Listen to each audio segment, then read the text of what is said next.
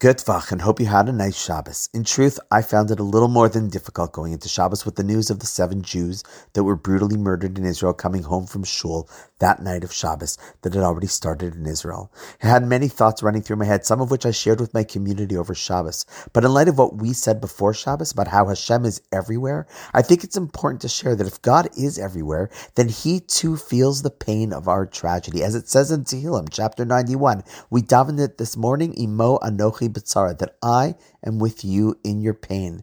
The loss of life is something that saddens both man and God alike. Now, of course, the question one might ask is, if God doesn't like bad things to happen to people, to good people, then why not just stop them from happening? After all, He's God. And while there is much to discuss on the topic, one simple idea to take with us is something that we said in our tefillah again this morning at the end of Musaf, where it says, B'karav elai, b'kari elav, that He is close to us when we call out to Him.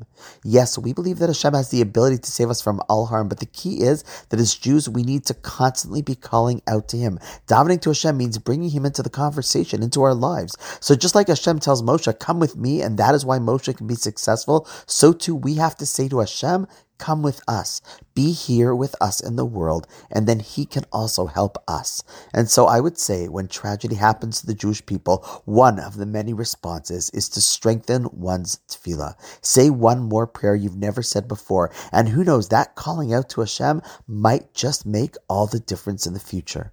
And so on that note, wishing comfort to the recent mourners from this tragedy amongst all the mourners of Zion and Jerusalem. And on that note, good night, and I look forward to seeing you tomorrow.